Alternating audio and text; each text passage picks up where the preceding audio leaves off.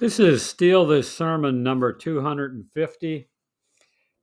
A 1-minute sermon, The Pumpkin Seller's Tale. Howdy, folks. I'm Hal, the sole proprietor of Hal's House of Heavenly Pumpkins. I'm here getting all set up for the annual Halloween pumpkin buying extravaganza.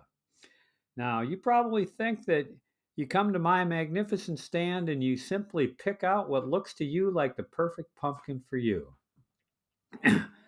Well, it may work out that way elsewhere, but not here at Hal's House of Heavenly Pumpkins. My heavenly pumpkins are able to look into your soul. They know what your soul is capable of, even if you don't.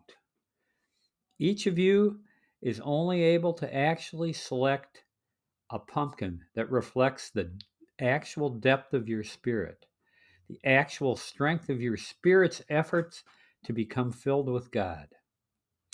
Here at Hal's, you will be brought face to face with the consequences of the kind of spiritual growth that you have chosen to develop in your life.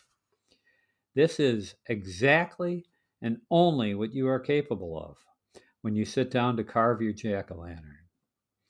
Now, some of you will buy a pumpkin from Hal, and you won't carve your pumpkin at all. You will leave it untouched, not because you are lazy, but because both you and the pumpkin fear the pain and the discomfort that the process of carving requires.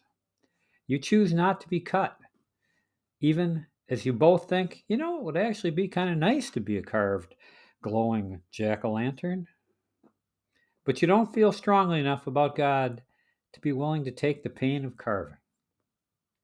Now, others of you will allow yourself to be cut, but you pull up short.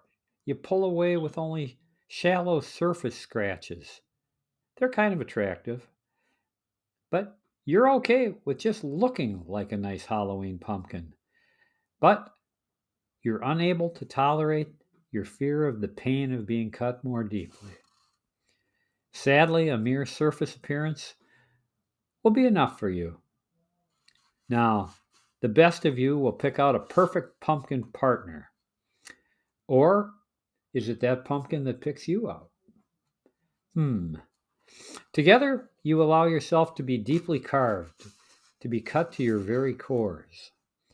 Only in these pumpkins, and only in their human partners, does the inner light of God fully shine and fully glow through them, letting all the world see that they have become true jack-o'-lanterns, that they have become, yes, the light of the world, of which our Savior spoke.